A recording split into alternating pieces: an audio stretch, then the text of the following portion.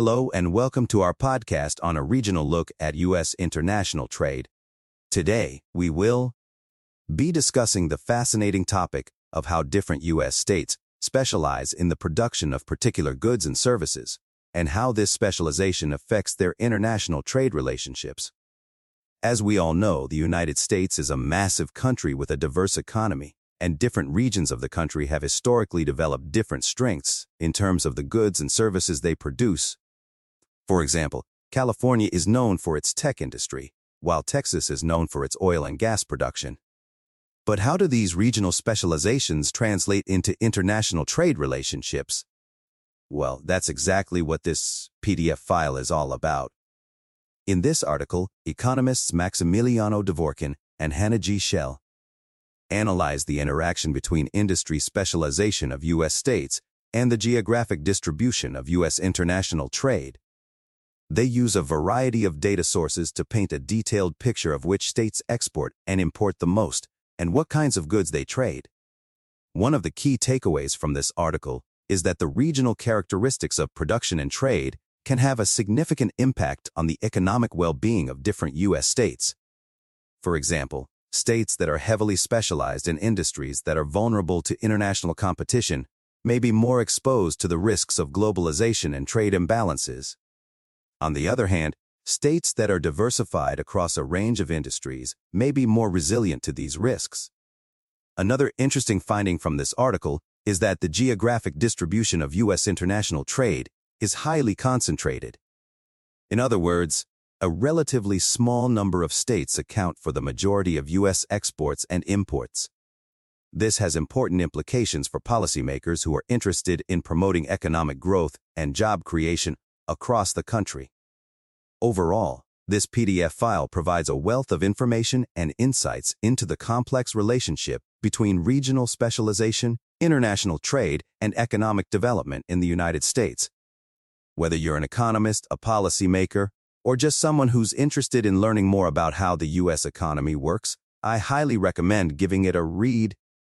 In conclusion, a regional look at U.S. international trade is a fascinating and informative PDF file that sheds light on the complex relationship between regional specialization, international trade, and economic development in the United States. By analyzing data on which states export and import the most and what kinds of goods they trade, the authors provide valuable insights into the regional characteristics of production and trade that are important for policymakers and economists to understand. Whether you're interested in the impact of globalization on U.S. labor markets, the effects of trade imbalances on different regions of the country, or simply want to learn more about how the U.S. economy works, this PDF file is a must-read. So if you haven't already,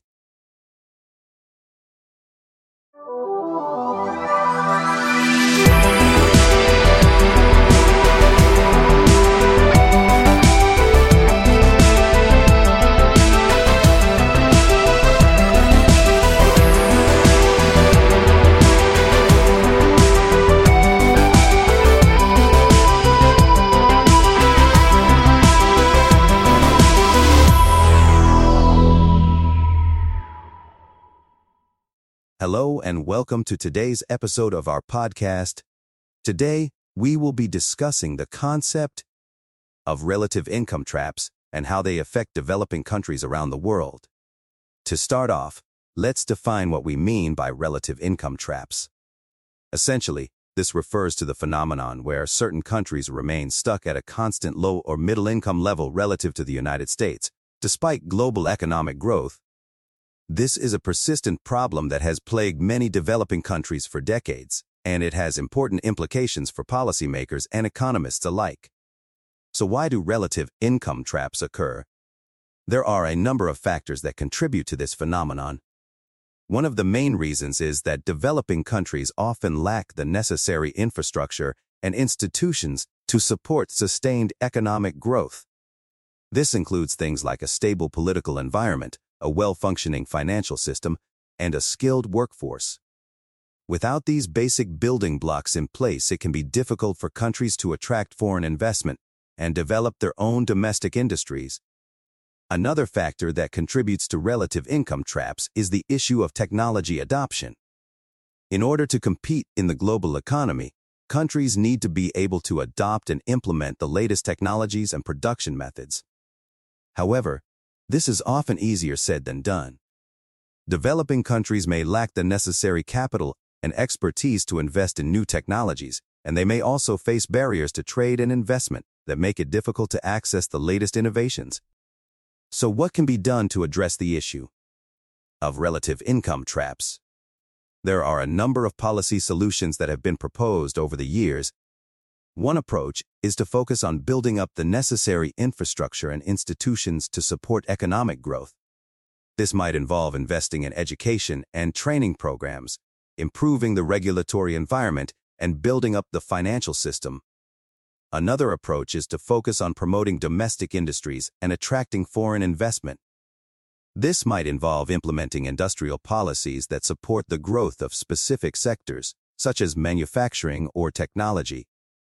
It might also involve offering tax incentives or other benefits to foreign investors who are willing to invest in the country. Of course, there are no easy solutions to the problem of relative income traps. It is a complex issue that requires a multifaceted approach.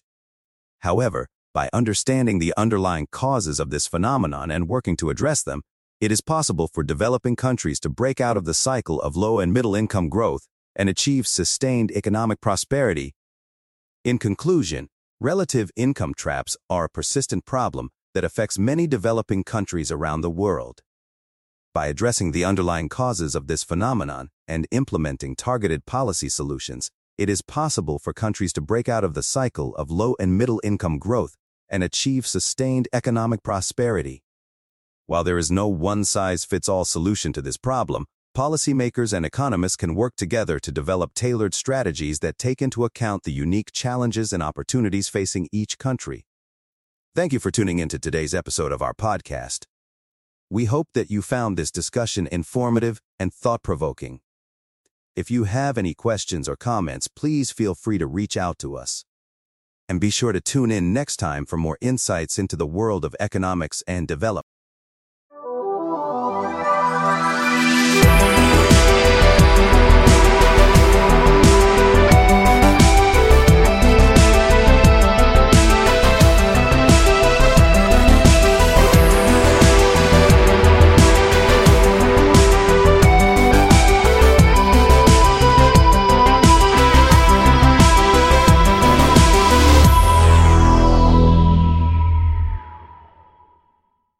Hello and welcome to our podcast on aging and wealth inequality and a neoclassical growth model.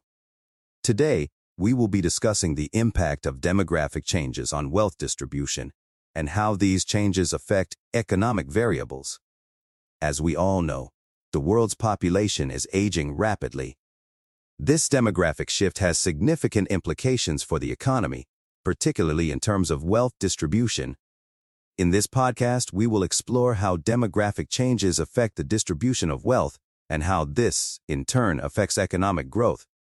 To begin, let's define what we mean by wealth inequality. Wealth inequality refers to the unequal distribution of assets and resources among individuals or groups within a society. In other words, some people have more wealth than others, and this can have significant implications for their economic well-being. Now, let's turn to the neoclassical growth model. This model is a theoretical framework used to analyze economic growth over time. It assumes that economic growth is driven by technological progress and capital accumulation. In this model, individuals save a portion of their income, which is then invested in capital goods. This investment leads to increased productivity and economic growth. However, the neoclassical growth model assumes that all individuals have equal access to capital and that there is no wealth inequality. This assumption is unrealistic, as we know that wealth is not distributed equally in the real world. Therefore, we need to modify the neoclassical growth model to account for wealth inequality. One way to do this is to use an overlapping generations model. This model assumes that individuals live for 2 periods, and that each generation is linked to the next through intergenerational transfers of wealth. In this model, wealth inequality can arise due to differences in saving behavior across generations. Now, let's turn to the impact of demographic changes on wealth distribution. As the population ages, the proportion of older individuals increases and the proportion of younger individuals decreases. This demographic shift can have significant implications for wealth distribution. For example, if older individuals hold a disproportionate amount of wealth, then as the population ages, wealth inequality will increase. This is because there will be fewer young individuals to inherit wealth from older generations. Conversely, if younger individuals hold a disproportionate amount of wealth, then as the population ages, wealth inequality will decrease. In addition to wealth distribution, demographic changes can also affect economic variables such as savings rates, investment rates, and economic growth. For example, if the proportion of older individuals increases, then the savings rate may decrease as older individuals consume more and save less. This, in turn, can lead to a decrease in investment rates and economic growth. On the other hand, if the proportion of younger individuals increases, then the savings rate may increase as younger individuals save more for their future. This can lead to an increase in investment rates and economic growth. Overall, it is clear that demographic changes have significant implications for wealth distribution and economic growth. As the population continues to age, it is important that policymakers take these factors into account when designing economic policies. In conclusion, we have discussed the impact of demographic changes on wealth distribution and economic growth. We have seen that the neoclassical growth model can be modified to account for wealth inequality, and that demographic changes can have significant implications for economic variables. As always, it is important to stay informed about these issues and to engage in thoughtful discussions about how best to address them. Thank you for listening.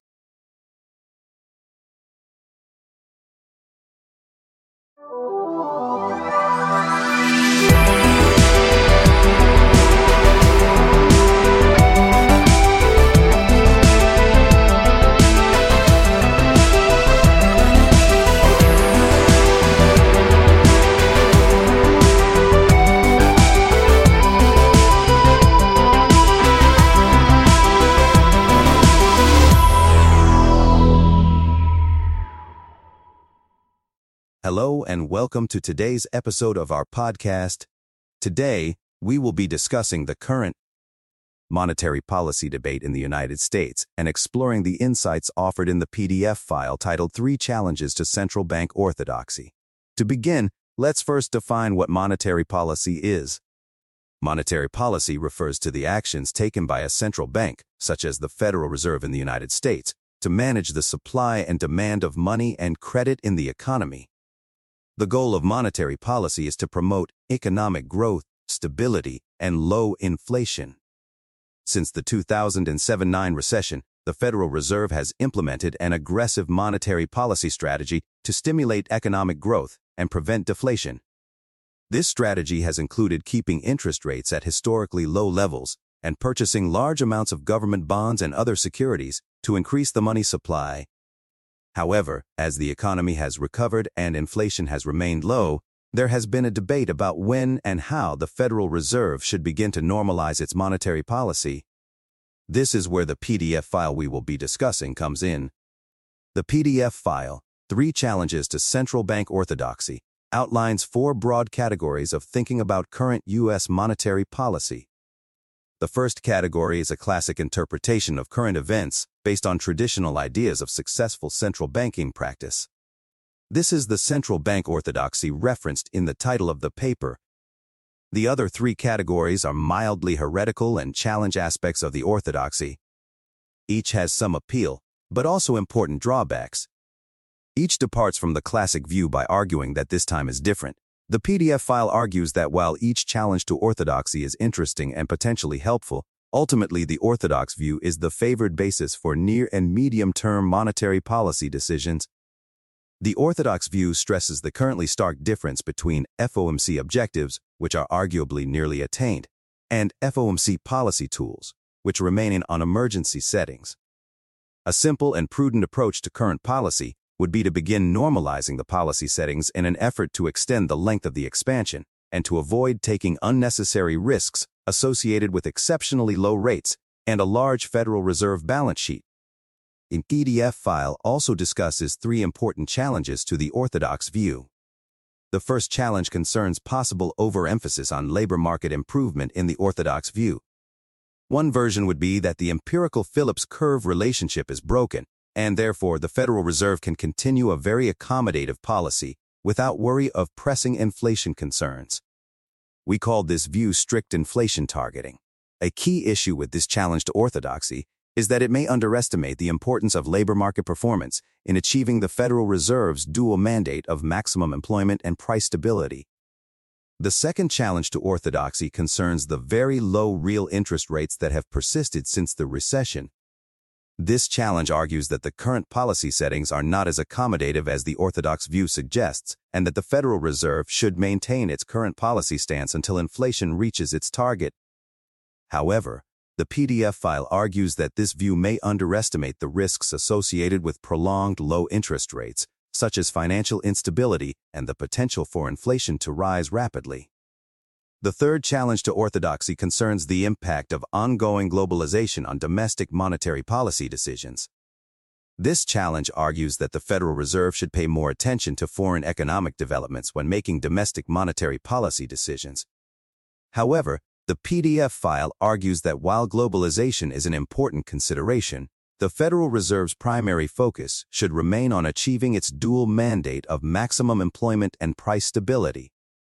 In conclusion, the PDF file 3 Challenges to Central Bank Orthodoxy offers valuable insights into the current monetary policy debate in the United States.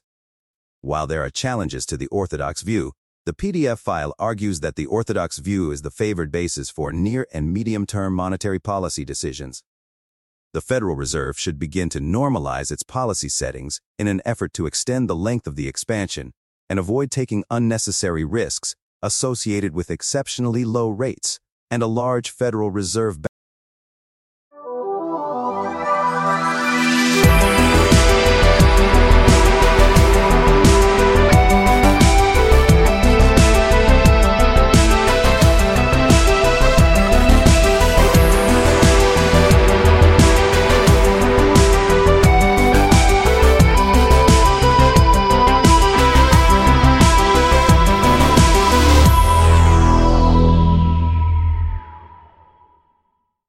Hello and welcome to our podcast on market power and asset contractibility in dynamic insurance contracts.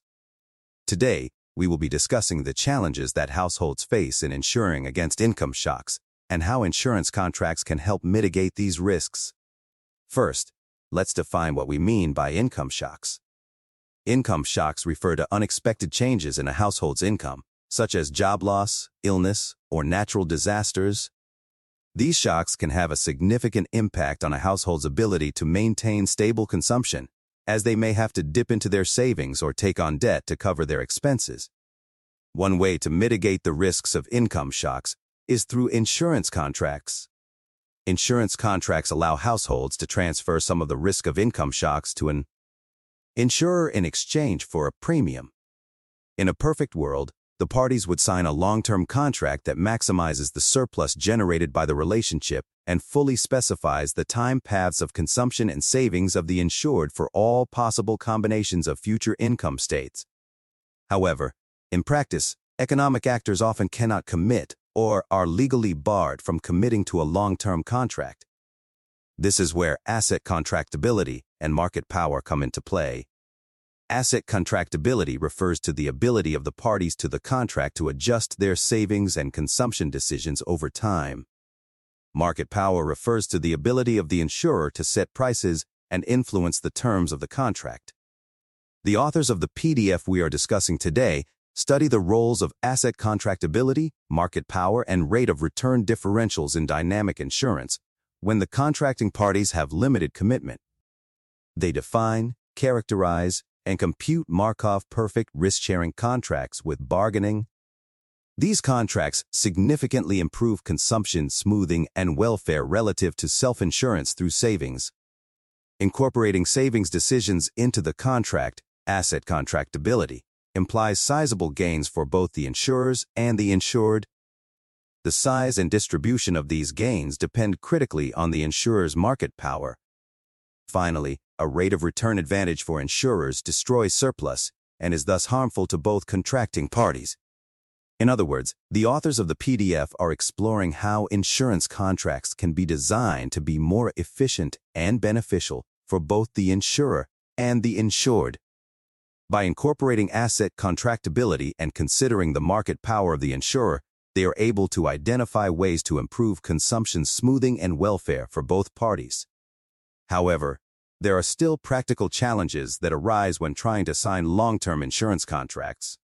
For example, costless renegotiation or switching providers is always an option for the insured, which can limit the insurer's ability to commit to a long-term contract. Additionally, legal restrictions may prevent insurers from offering certain types of long-term contracts. Despite these challenges, the authors of the PDF argue that dynamic insurance contracts can still be an effective way to mitigate the risks of income shocks. By incorporating asset contractability and considering the market power of the insurer, they are able to identify ways to improve consumption smoothing and welfare for both parties. In conclusion, the PDF we have been discussing today highlights the challenges that households face in insuring against income shocks and how insurance contracts can help mitigate these risks. By incorporating asset contractability and considering the market power of the insurer, dynamic insurance contracts can be designed to be more efficient and beneficial for both the insurer and the insured. While there are still practical challenges that arise when trying to sign long-term insurance contracts, the authors of the PDF argue that dynamic insurance contracts can still be an effective way to mitigate the risks of income.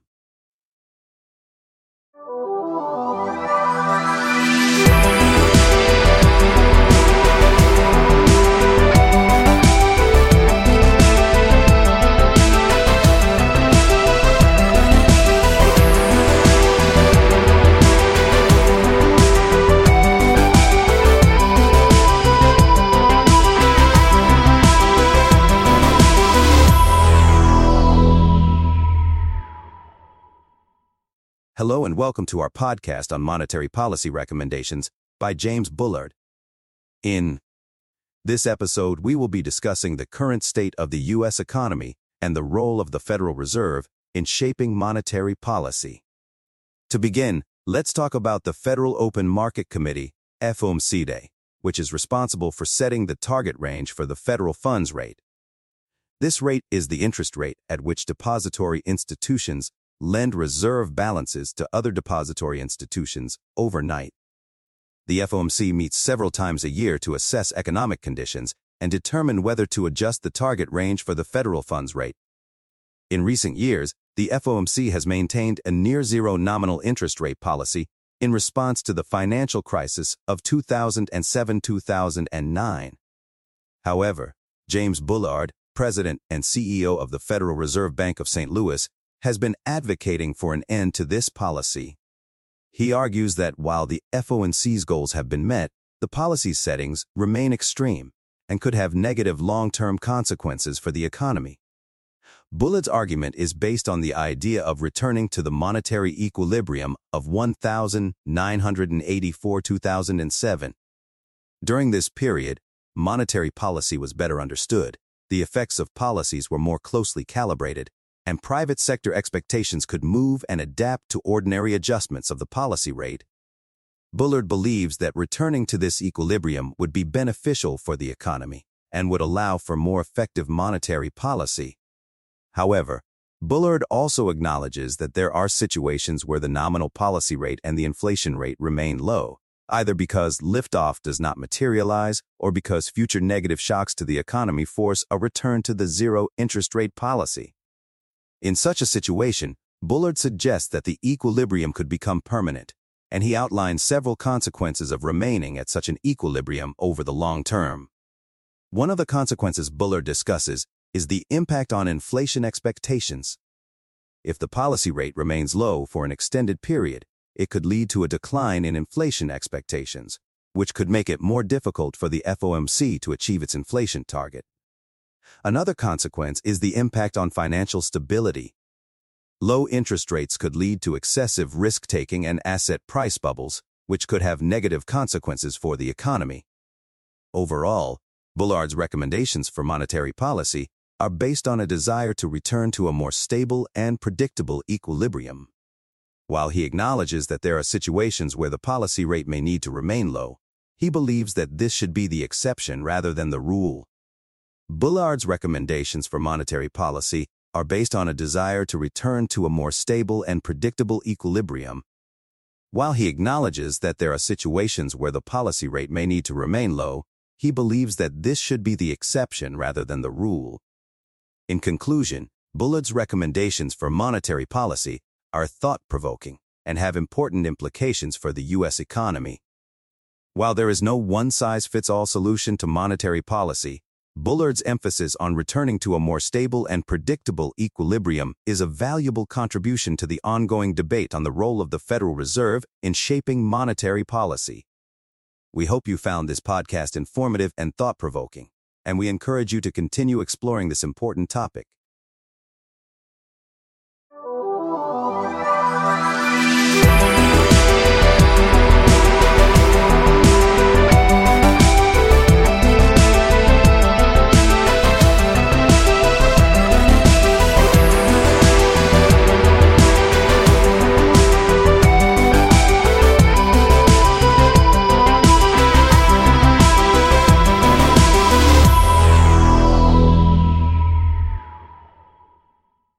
Hello and welcome to our podcast on secular stagnation and monetary policy. Today, we will be discussing a fascinating paper by Lawrence H. Summers, a renowned economist and former U.S. Treasury Secretary. So, what is secular stagnation? In simple terms, it refers to a prolonged period of slow economic growth, low inflation, and low interest rates. According to Summers, this phenomenon has been affecting the global economy since the 2008 financial crisis and is likely to persist for the foreseeable future. Why is secular stagnation a concern for the economy? Well, for starters, it means that there is a lack of demand for goods and services, which can lead to high unemployment, low wages, and reduced investment. Moreover, it limits the effectiveness of monetary policy, which is the primary tool that central banks use to manage the economy. In his paper, Summers argues that the traditional approach to monetary policy, which involves adjusting short-term interest rates, is no longer sufficient to address the challenges posed by secular stagnation. He notes that interest rates have been near zero for over a decade in many advanced economies, yet growth remains sluggish. So, what are the alternatives to traditional monetary policy? Summers suggests that policymakers should consider unconventional measures, such as quantitative easing, QE, negative interest rates, and fiscal stimulus. QE involves buying large quantities of government bonds and other securities to inject money into the economy and lower long-term interest rates. Negative interest rates, on the other hand, involve charging banks for holding excess reserves, which encourages them to lend more and stimulate demand. Fiscal stimulus refers to government spending or tax cuts aimed at boosting economic activity. However, Summers acknowledges that these measures are not without risks and limitations. For example, QE can lead to asset price bubbles and inflation, while negative interest rates can hurt banks' profitability and discourage saving. Fiscal stimulus can also be difficult to implement in practice, especially in countries with high levels of debt. Overall, Summers' paper provides a thought-provoking analysis of the challenges facing the global economy and the need for innovative policy solutions. It highlights the importance of adapting to changing economic conditions and being open to unconventional ideas. In conclusion, secular stagnation is a complex issue that requires careful consideration and action from policymakers. We hope that this podcast has provided you with a better understanding of the topic and the insights offered by Lawrence H. Summers. Thank you for listening.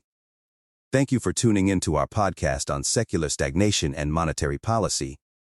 We hope that you found this discussion informative and thought-provoking. If you would like to learn more about this topic, we encourage you to read Lawrence H. Summers' paper, which provides a detailed analysis of the challenges facing the global economy and the need for innovative policy solutions. As always, we welcome your feedback and suggestions for future episodes. If you have any questions or comments, please feel free to reach out to us. Thank you for listening, and we look forward to bringing you more engaging content in the future.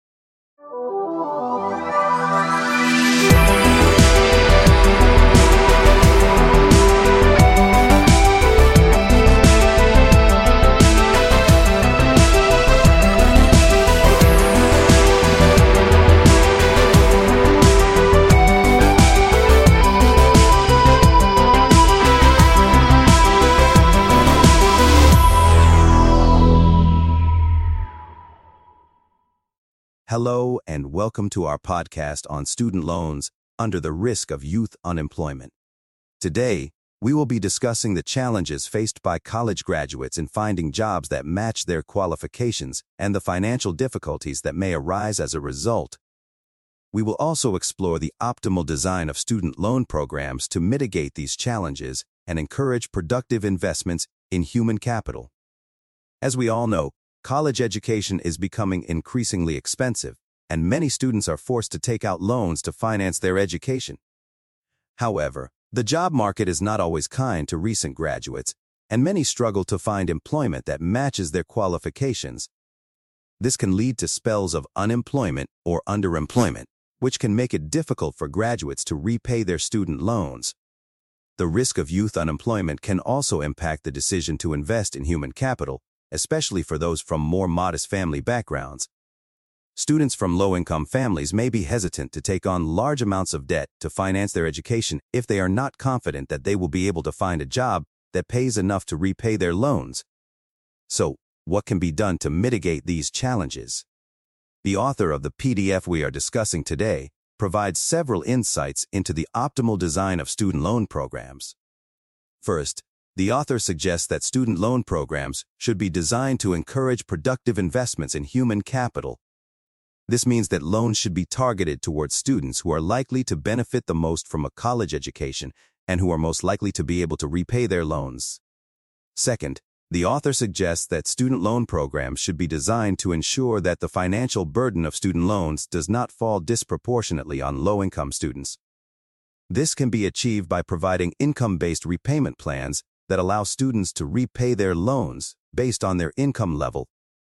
Third, the author suggests that the provision of unemployment benefits and debt balances must be set as functions of the unemployment spell to provide the right incentives for youth to seek employment. This means that students who are struggling to find employment should be provided with additional support to help them find a job, rather than being left to struggle on their own. Overall, the author of the PDF we are discussing today provides valuable insights into the challenges faced by college graduates in the face of youth unemployment and the optimal design of student loan programs to mitigate these challenges. By targeting loans towards students who are most likely to benefit from a college education, providing income-based repayment plans, and providing additional support to students who are struggling to find employment, we can help ensure that all students have access to the education they need to succeed in today's economy. In conclusion, it is important to recognize the challenges faced by college graduates in the face of youth unemployment and to take steps to mitigate these challenges. By designing student loan programs that encourage productive investments in human capital, provide income-based repayment plans, and offer additional support to students who are struggling to find employment, we can help ensure that all students have access to the education they need to succeed in today's economy. Thank you for listening to our podcast on student loans under the risk of youth unemployment. We hope you found this discussion informative and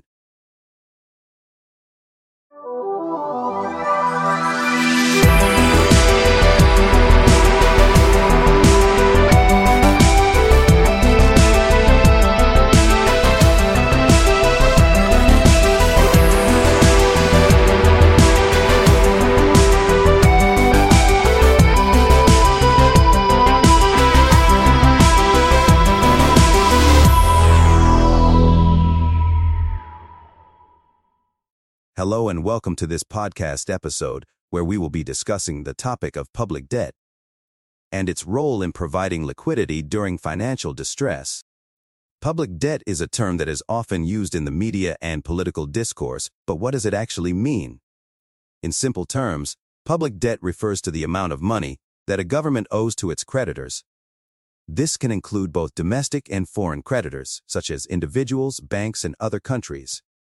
Governments typically issue bonds to raise money, which are then bought by investors who receive interest payments in return. So why do governments need to borrow money in the first place? There are a few reasons for this. Firstly, governments may need to finance public projects such as infrastructure, education, and healthcare. Secondly, they may need to provide support during economic downturns, such as unemployment benefits and stimulus packages. Finally, governments may need to borrow money to pay off existing debt or to cover budget deficits. However, public debt is not without its downsides. One of the main concerns is that excessive debt can lead to financial instability and economic crises. This is because high levels of debt can make it difficult for governments to borrow money in the future, which can lead to higher interest rates and inflation. Additionally, if investors lose confidence in a government's ability to repay its debt, they may demand higher interest rates or even refuse to lend altogether. So how can governments strike a balance between providing necessary liquidity during financial distress and avoiding excessive debt? This is where the concept of a Taylor rule for public debt comes in. A Taylor rule for public debt is a policy framework that aims to tie private sector demand for new debt with the current value of maturing debt. This is achieved through a set of rules that act as an automatic stabilizer on investor demand for public debt. For example, if debt exceeds the socially optimal amount of liquidity, taxes on investors may be raised to reduce demand. Conversely, if debt is below the optimal level, taxes may be lowered to encourage investment. The success of a Taylor rule for public debt depends on a number of factors, including the amplitude of income fluctuations and the intertemporal elasticity of substitution. Additionally, fiscal policy is most successful when public debt and private debt are perfect substitutes. In conclusion, public debt is an important tool for governments to finance public projects and provide support during economic downturns.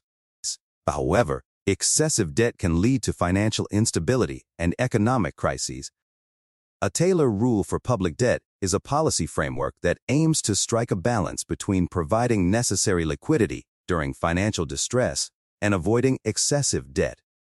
By tying private sector demand for new debt with the current value of maturing debt, a Taylor rule for public debt can act as an automatic stabilizer on investor demand for public debt. It is worth noting that while a Taylor rule for public debt can be effective in providing the optimum amount of liquidity, it may not be suitable for all economies. For example, in low collateral economies or environments with weak enforcement, public debt may be the only source of liquidity. Additionally, the concept of bubbles can pose a challenge to the stability of public debt. Bubbles occur when investors become overly optimistic about the future value of an asset, leading to a rapid increase in demand and prices. However, bubbles are inherently unstable and can lead to financial crises when they burst. Overall, public debt is a complex and multifaceted topic that requires careful consideration and policy frameworks to ensure stability and sustainability. A Taylor rule for public debt is one such framework that can help governments strike a balance between providing necessary liquidity and avoiding excessive debt.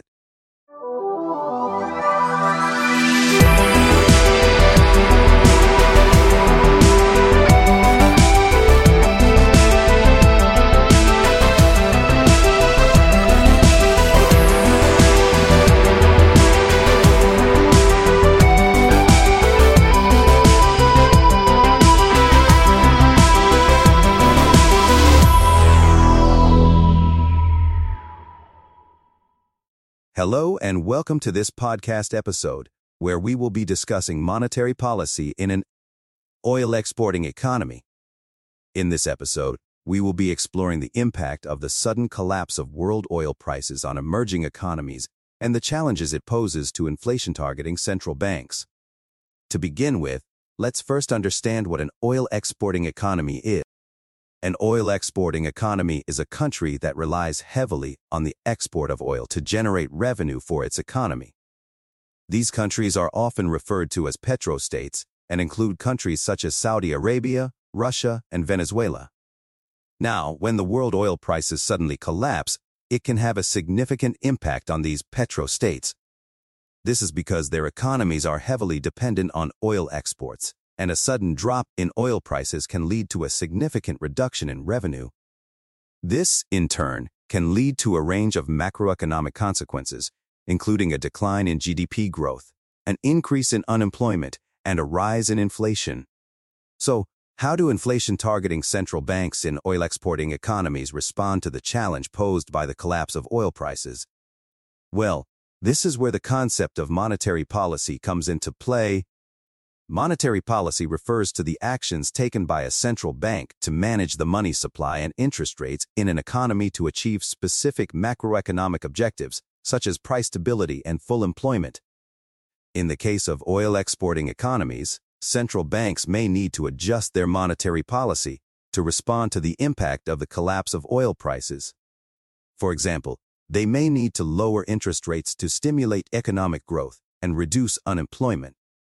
However, this can also lead to an increase in inflation, which can be challenging for central banks that are committed to maintaining price stability. To help quantify the impact of changes in oil prices on the economy, the authors of this PDF file use a three-sector dynamic stochastic general equilibrium model.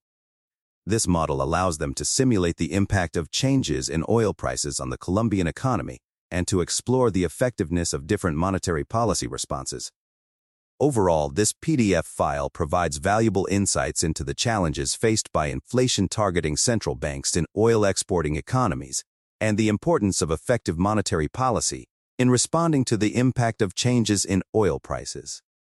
It highlights the need for central banks to be flexible and adaptable in their approach to monetary policy to ensure that they can achieve their macroeconomic objectives in a rapidly changing economic environment. In conclusion, we hope that this podcast episode has provided you with a better understanding of monetary policy in an oil-exporting economy and the challenges it poses to inflation-targeting central banks. We encourage you to read the PDF file for a more in-depth analysis of the topic and to stay informed about the latest developments in the global economy. Thank you for listening to this episode, and we hope to see you again soon.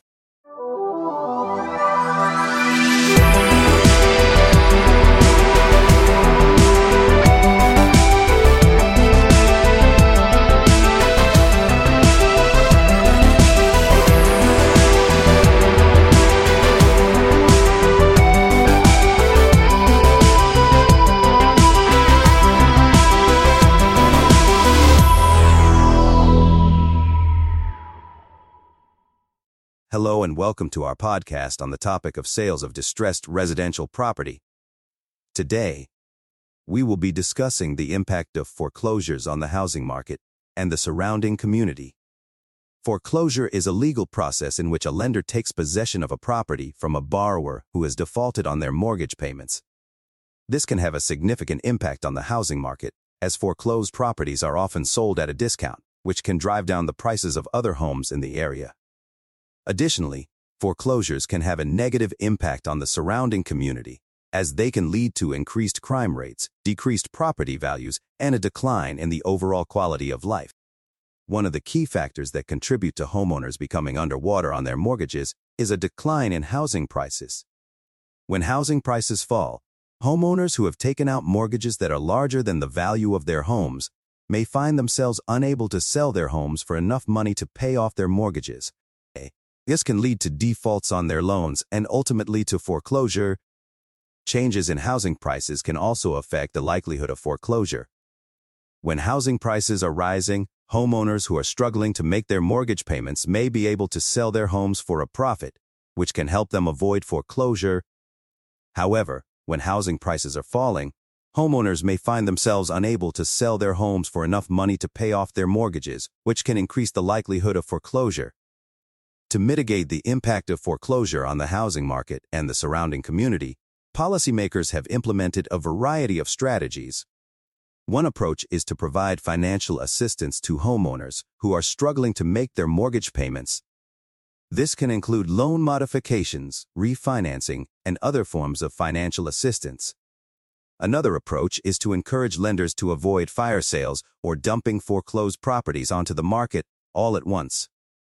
This can help to prevent a glut of foreclosed properties from driving down housing prices and destabilizing the housing market. Finally, policymakers can work to address the long-term effects of foreclosure on the surrounding community. This can include investing in community development programs, providing financial assistance to homeowners who are struggling to make their mortgage payments, and working to improve the overall quality of life in the affected neighborhoods. In conclusion, foreclosures can have a significant impact on the housing market and the surrounding community. However, by implementing effective policies and strategies, policymakers can help to mitigate the negative effects of foreclosure and promote a stable and healthy housing market. Thank you for listening to our podcast on the topic of sales of distressed residential property. We hope that you found this discussion informative and helpful. If you have any questions or comments, please feel free to reach out to us. Thank you for listening, and we look forward to bringing you more informative.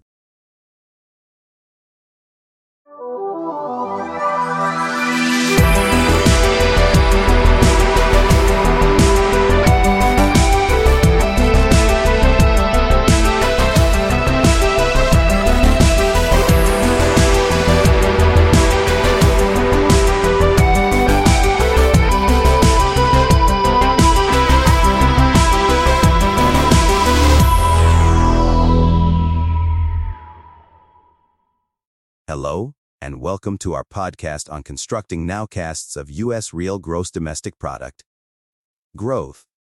In this episode, we will be discussing the process of analyzing the performance of the economy in real time and evaluating the incoming flow of information contained in economic announcements. Nowcasting is a term used to describe the process of forecasting economic variables in real time. This is a challenging task because economic data is often released with a lag, and the data that is available is often incomplete or subject to revision. Despite these challenges, nowcasting is an important tool for central banks and private forecasters who need to make informed decisions about monetary policy and investment strategies. One of the key challenges in nowcasting is dealing with the large amount of data that is available. There are many different economic indicators that can be used to forecast GDP growth, including employment data, consumer spending, and industrial production. However, not all of these indicators are equally useful, and some may be more relevant to certain sectors of the economy than others. To address this challenge, economists and economic consulting firms use a variety of nowcast methodologies. One common approach is to use statistical models that incorporate a wide range of economic indicators. These models can be quite complex, and they require a significant amount of data to be effective. Another approach is to use a more simple model that focuses on a smaller set of indicators. This approach is often used by central banks, which have access to a wide range of data and can use their own judgment to determine which indicators are most relevant. Regardless of the approach used, the goal of nowcasting is to provide timely and accurate information about the state of the economy. This information can be used by policymakers to make informed decisions about monetary policy, and it can also be used by investors to make informed decisions about where to invest their money. In this podcast, we have discussed the challenges of nowcasting and the different approaches that economists and economic consulting firms use to develop nowcasts of real GDP growth. We hope that this information has been helpful in understanding the importance of nowcasting and the role it plays in shaping our understanding of the economy. Thank you for listening to our podcast, and we hope you will join us again for future episodes on a wide range of economic topics. Thank you for listening to our podcast on constructing nowcasts of U.S. real gross domestic product growth. We hope that you found this episode informative and helpful in understanding the importance of nowcasting and the role it plays in shaping our understanding of the economy. If you have any questions or comments about this episode, please feel free to reach out to us. We would love to hear from you and continue the conversation. Stay tuned for future episodes on a wide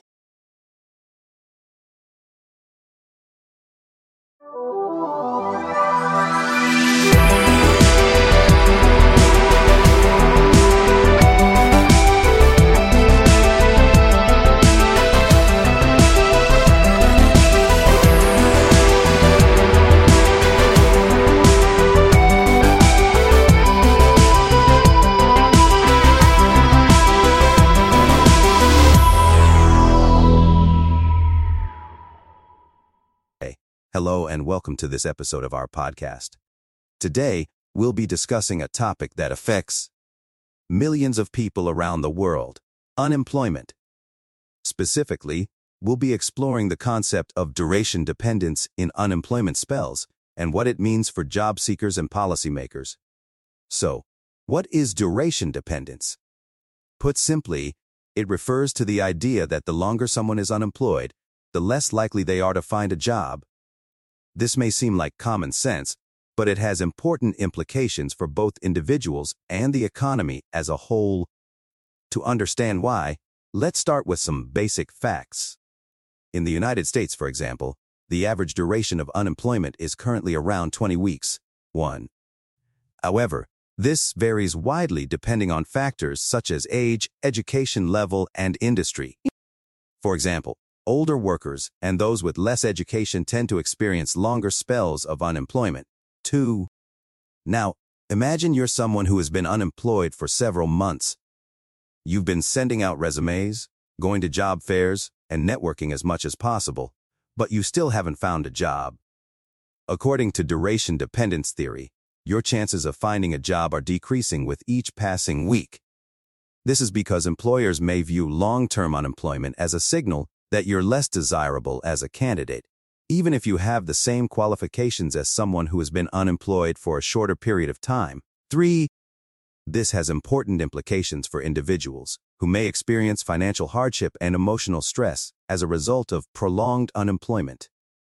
It also has broader economic implications, as long-term unemployment can lead to a decrease in consumer spending and a decrease in overall economic growth.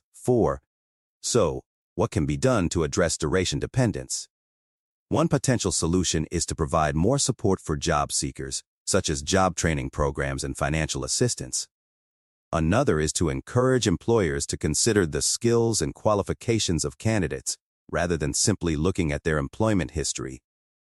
This could involve initiatives such as ban-the-box laws, which prohibit employers from asking about criminal history on job applications. Of course, these solutions are not without their challenges. For example, job training programs can be expensive and may not always lead to immediate employment. And while ban-the-box laws may help to reduce discrimination against certain groups, they may also make it more difficult for employers to screen candidates and ensure workplace safety. Despite these challenges, it's clear that duration dependence is a complex issue that requires careful consideration from policymakers, employers, and job seekers alike.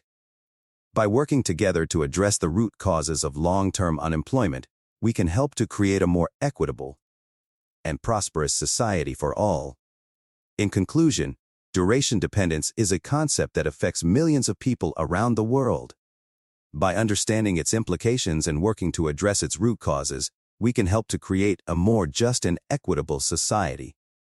Thank you for listening to this episode of our podcast, and we hope you'll join us again next time for more informative discussion.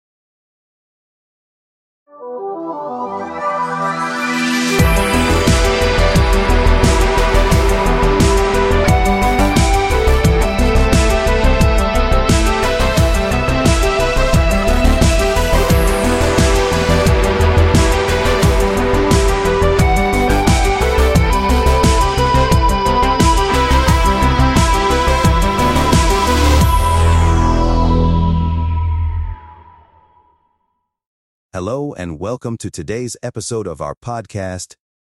Today, we'll be discussing the topic of optimal Ramsey capital taxation with endogenous government spending. This is a complex and important topic in economics, and we'll be exploring it in depth over the course of this episode. So, what is optimal Ramsey capital taxation?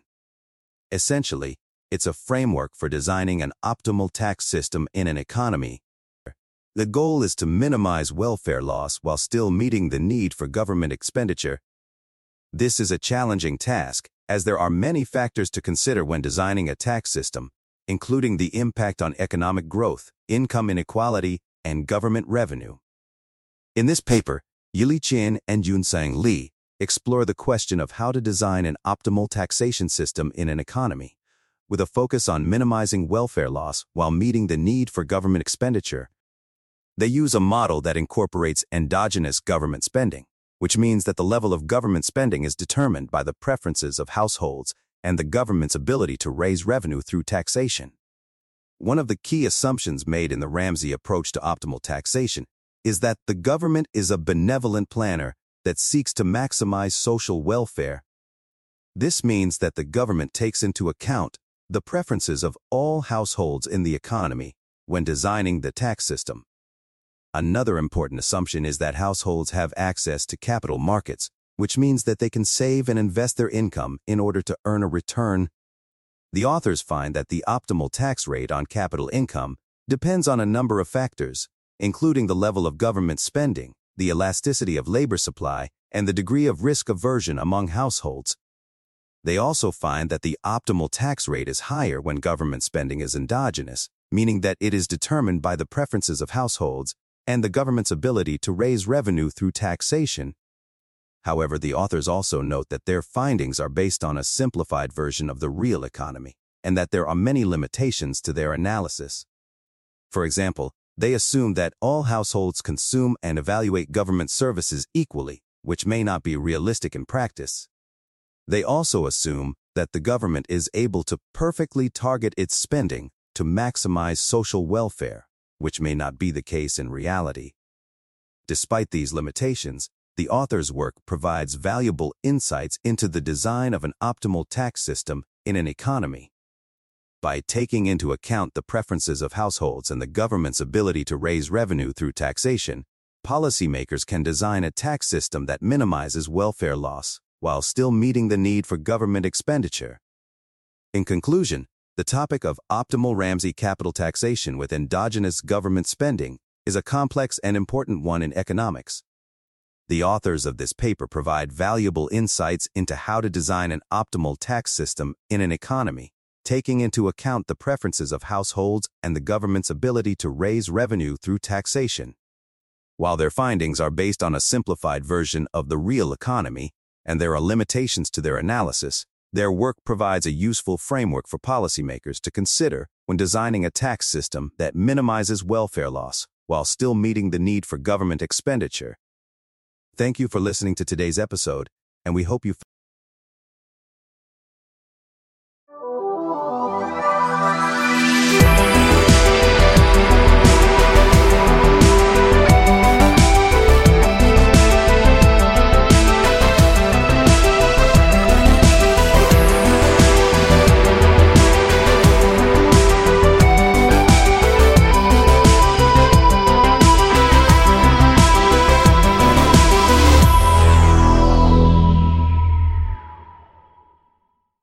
Hello and welcome to our podcast on small business partnerships. Today we will be discussing the ins and outs of partnerships in the service sector and how they function in terms of ownership, investment, and incentives. Small business partnerships are a common form of organization in the service sector, where two or more individuals come together to start a business. These partnerships can take many forms, from general partnerships where all partners share equal responsibility and liability, to limited partnerships where one partner has limited liability and the others have unlimited liability. One of the main challenges of small business partnerships is managing the incentives of the partners. Because each partner has a stake in the business, they may have different goals and priorities, which can lead to conflicts and disagreements. For example, one partner may want to invest in new equipment or expand the business, while another partner may prefer to keep costs low and focus on profitability. To address these incentive problems, researchers have developed theories and models to explain how partnerships function and how they can be optimized.